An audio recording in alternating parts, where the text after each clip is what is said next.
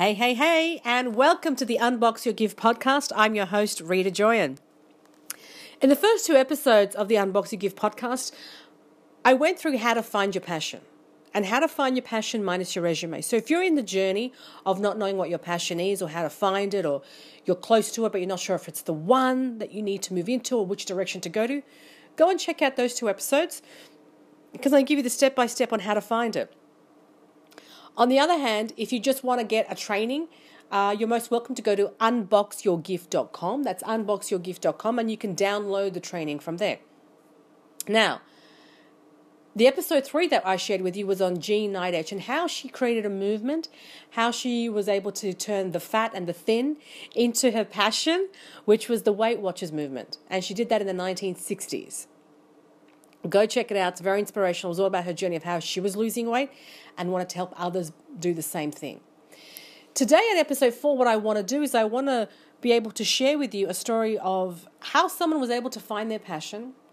And as always, passion comes from within. It comes from an internal experience. It comes from an internal yearning, not need, yearning to help, to contribute, to create value, to find fulfillment. First in one's own self, and then once one can find that in their own, the value, the fulfillment, the contribution to themselves, it's counterintuitive, but that's when the greater good can happen to helping your child, your family, your community, a cause, an organization, a town, a city, so on and so forth. So it really begins with you understanding yourself first. And not understanding yourself like I'm completely enlightened and to master oneself takes a lifetime, but to understand those things that you naturally gravitate to. That's what your passion is. And I find that as we grow through life, through school, through university, through work, through family, we steer away from that which we love to do because we're looking after the bills or we're looking after someone or we are just kind of got distracted along the way. And it's important to come back home, come back to the roots, to come back to what is that thing that gives light, that gives oomph to your soul. And that's what finding your passion is. And by sharing this example with you today in episode 4, I'm hoping that ignites that passion, that light, that fire within you so that you know that your passion is really within you. And looking outside yourself is another way of distraction. Okay, so let's get to it. The person I want to speak about, I want to give an example about today is Bill Wilson. Now, you've probably never heard of Bill Wilson, but you've definitely heard about his work.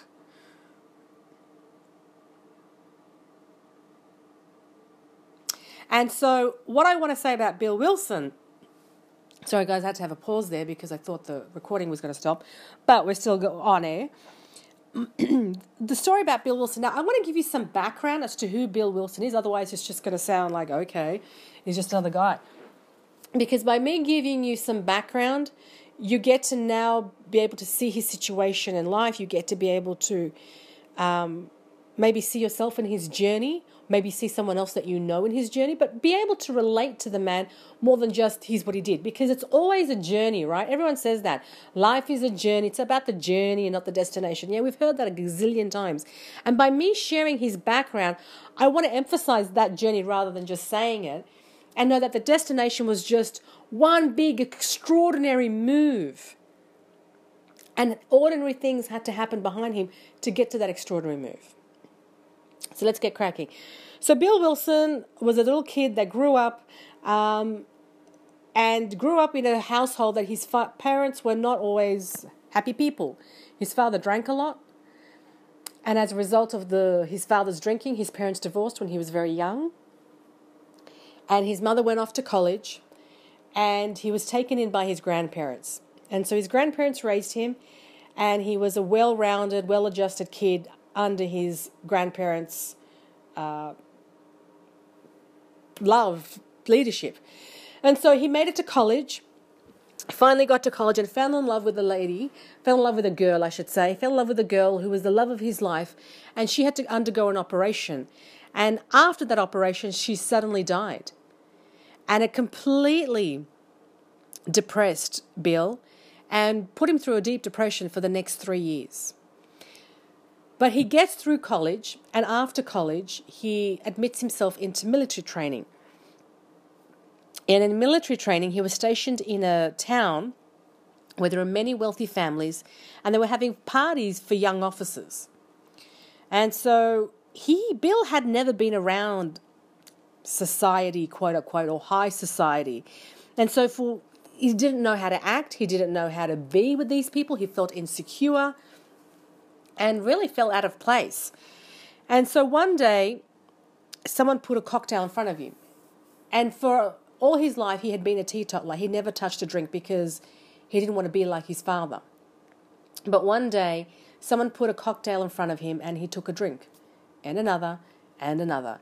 And he realized his feelings of feeling insecure and inferior and out of place was suddenly completely taken away by these drinks. These drinks made him feel comfortable. They made him feel at ease. There was no feeling of insecurity at all. And he was just part of the party. And so he quickly learned that every time he took a drink and had drinks, he didn't feel any discomfort.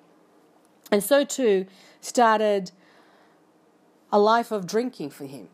Anytime he felt out of thought or out of place, he just had a drink. And so, long story short, he gets married to a lady by the name of Lewis. His wife's name is now Lewis. And after his training in the military, he becomes a securities analyst. A securities analyst. There you go. Securities analyst. And he's very successful at this. And during this time, it's the roaring 20s. So it's the 1920s. The couple are doing, excuse me, the couple are doing really well financially. They're living an affluent life. And for what it's worth, life is looking pretty good, except that Bill Wilson is starting to drink more and more and more. Every night after work, despite many promises and pledges to his wife Lois that he's going to stop, he just keeps drinking. Then 1929 happens, and in that crash of 1929, they lose everything. By his mid-30s, Bill Wilson is being fired from jobs because of incidences in bars where he's just not carrying himself appropriately. And Bill Wilson finds himself in $60,000 in debt. So, this well-adjusted, well-rounded kid who kept away from drinking all his life because of his father goes into the military, has a drink because just to fit in. That creates a habit. These habits of drinking flow into his professional life after the military training and into his own life. It affects his personal life with his wife because he's drinking every night. The crash happens. They lose everything. It just puts more tension in his life. He's not keeping a job and he's $60,000 in debt because of his drinking. Now, what's really important to know at this time is that alcoholism is not seen as a disease during this era. It's seen more as a sin or a minor crime. But it's not seen as a disease which can be cured, which can be helped. So anyone who commits a sin or has done, you can help that person. But in those days, from what I'm gathering in my research, no one is being able to say that there's a way out because no one's really discovered that way out of alcoholism. So he meets a doctor and he receives treatment from a doctor by the name of Dr. Silkworth, who believes that alcoholism is an illness that can be cured, but cannot be cured by willpower alone. And so under this doctor's guidance, Bill Wilson keeps up a pattern of sobriety for a few months, then goes into drinking bouts, followed by suicidal and depression thoughts. So he goes into being okay and then back into bouts of drinking, and then it's thoughts of depression. He goes into depression and thoughts of suicide. And basically spends his days drinking. And then one day, an old drinking friend, who also was an alcoholic, visits him. Bill offers him a drink, and his friend declines it. And Bill is absolutely flabbergasted gobsmacked that his friend doesn't want to drink. And he asks why, and the friend reveals that he's become part of a group, and he's found religion, and he's part of this group called the Oxford Group, a non-denominational evangelical Christian movement that encourages absolute honesty with oneself,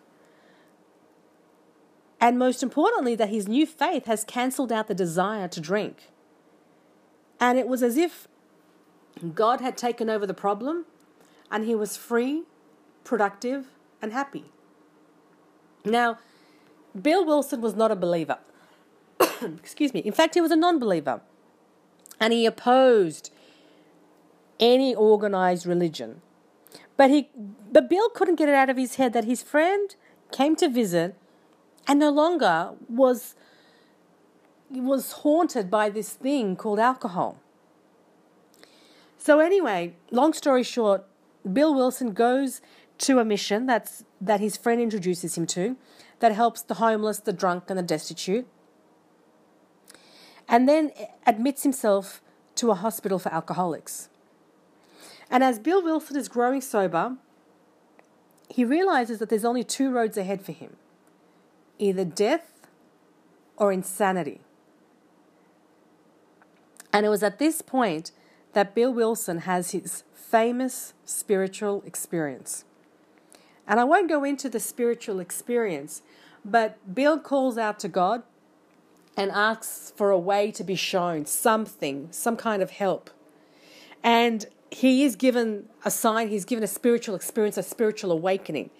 And he goes to see his doctor to make sure that he wasn't hallucinating when he was having this experience. And the doctor assures him that it was not a hallucination, that what he may have felt or had or seen or thought was the real deal. And with that, armed and reading a book called The Varieties of Religious Experience that also validated the experience to Bill, he realizes that it was a real deal. It was a real experience. It was a spiritual awakening for him. And after that, he felt massively blessed of what had happened to him, of this spiritual experience. And he realized that he didn't need to go into alcohol. So this experience basically cured him of his alcoholism. This spiritual experience. Now let me go into deeper, because you're thinking, how? Let me go into it further. Stay with me. So now as Bill has gone through this awakening, this spiritual awakening, he's feeling so blessed, but at the same time, Bill is thinking to himself, well, how come so many thousands of other drunks have to miss out and die with terrible deaths? And so the thought began to grow on him to start a movement for recovering alcoholics. But even the Oxford Group friends that thought that the alcoholics, any kind of movement for them was going to be a lost cause. And so it took Bill drive, determination, mixed with his missionary zeal, to prove everybody wrong, and ironically turning the movement's spiritual principles, which are drawn from the world's religions. So his principles he's got written down are drawn from the world's religions, and he's put them down into a famous 12 steps. And if you've heard of the 12 steps, you know that these 12 steps is what's now known as Alcoholics Anonymous. So Bill Wilson founded Alcoholics Anonymous, a 12-step program that takes you away from this cycle, vicious cycle of alcoholism. And ironically, one of the steps involves giving alcohol to a higher power. It's ironic because from a man who never even believed. Now, here's what's important to know here. And the reason why I gave you his background is that through this disaster, through this absolute agony, through this absolute chaotic lifestyle that he led for so many years, feeling unworthy or worthless, or feeling like it was either had two choices, insanity or death, he was able to find something that was able to outlive him, to create something, to have a contribution in the world that truly was able to outlast him. But it started off with him getting to know himself. And that's what all passion is. Passion is the ability to know yourself, because once you know that passion within you, now I'm not saying that Bill Wilson had a PhD on himself and knew himself like nobody's business. But he understood that there was a problem. He understood that he had to solve this problem. He held on to that, and once he solved it, he thought, so how can I distribute this and help other people? And that's how the real momentum of passion outlasts lifetimes of people, because it comes from a space of giving value rather than seeking the value outside yourself. And if Jean's story from episode 3 last 2 days ago that was up, and Bill's story, if it teaches us anything, it is exactly that. That how we look at the world determines how we're going to look at our own selves. For Bill, the catalyst of change was when he saw a friend overcome this. The possibility of overcoming this was just so narrow, because unless you know it's possible, you don't know if you can do it. When he saw the possibility of someone overcoming it, you know that now the possibility can be done for you as well. And holding on to that belief is what led him through that spiritual experience, because it was a belief, and then led him through overcoming through that spiritual experience, realizing that he can overcome being an alcoholic, and then creating a system that was able to help people, anyone who wanted and was eager to get over this vicious cycle of being an alcoholic. And so the passion speaks powerfully when you can give it a voice, and it always comes from you. When you look outside yourself, it's where it gets stunted. But when you look at within yourself, and sometimes it's not called passion. I'm sure Bill Wilson didn't start out thinking, well, what am I good at? What can I give to the world? It was just trying to help himself. And as a result of helping himself, because it was either death or insanity, it led to a movement of helping so many others. And that's advice to myself and to you, listener, who's listening to this right now. And that is that if you're looking for your passion, if you're on journey to your passion, if you're living in your passion, wherever you are in that journey, it's the ordinary things that get you to the extraordinary. The extraordinary thing that Bill Wilson produced was Alcoholics Anonymous, a 12-step system that allows people to look and find ways of how to cure themselves by releasing their problem to a higher power. Now, that's the system of the 12 steps. I'm not sure if anyone has heard of the 12 steps, but you've heard of the Alcoholics Anonymous and how it works in terms of you've heard of the name, not in terms of the details of the 12 steps. But that was the extraordinary move that he made in his life. But it took so many ordinary steps to get to that. The lady that I mentioned last episode, Jean Nidetch, created Weight Watchers. That was the extraordinary move. But it took the ordinary moves of trying to lose weight herself, of feeling embarrassed, of the humiliation, of trying to raise 2 kids, of going to Manhattan and going to these meetings, and then slowly losing the weight and building camaraderie with all those ordinary steps that built to the extraordinary move. And the point that I'm sharing here is we, all of us, want to do something extraordinary with our life. We want to have our life to mean something, that we were here for a reason, that because we were here, the world is just a tiny bit better because we did something to contribute to its betterment. The betterment comes from when we take these ordinary moves of bettering ourselves, which then creates the better movement, the extraordinary movement later on in life. And later on in life doesn't mean years from now. It could mean the next moment, the next year, the next day, the next month, right? And so what I take away from Bill, what I take away from Jean, and by the way, if you haven't listened to Jean, it's episode 3, and you want to make sure to listen to that, especially if you're in the weight loss or losing weight or wanting to know how Weight Watchers came into fruition. What I learned from these things is that it's really ordinary steps that produce extraordinary value in the world. And even though in the moment of the ordinary, while we're hustling and bustling and sitting in traffic and brushing our teeth or putting on our shoes, or the ordinary moments built up create the extraordinary delivery and that God-given gift that we have to give to the world. But we get to get through the ordinary to stand and deliver the extraordinary.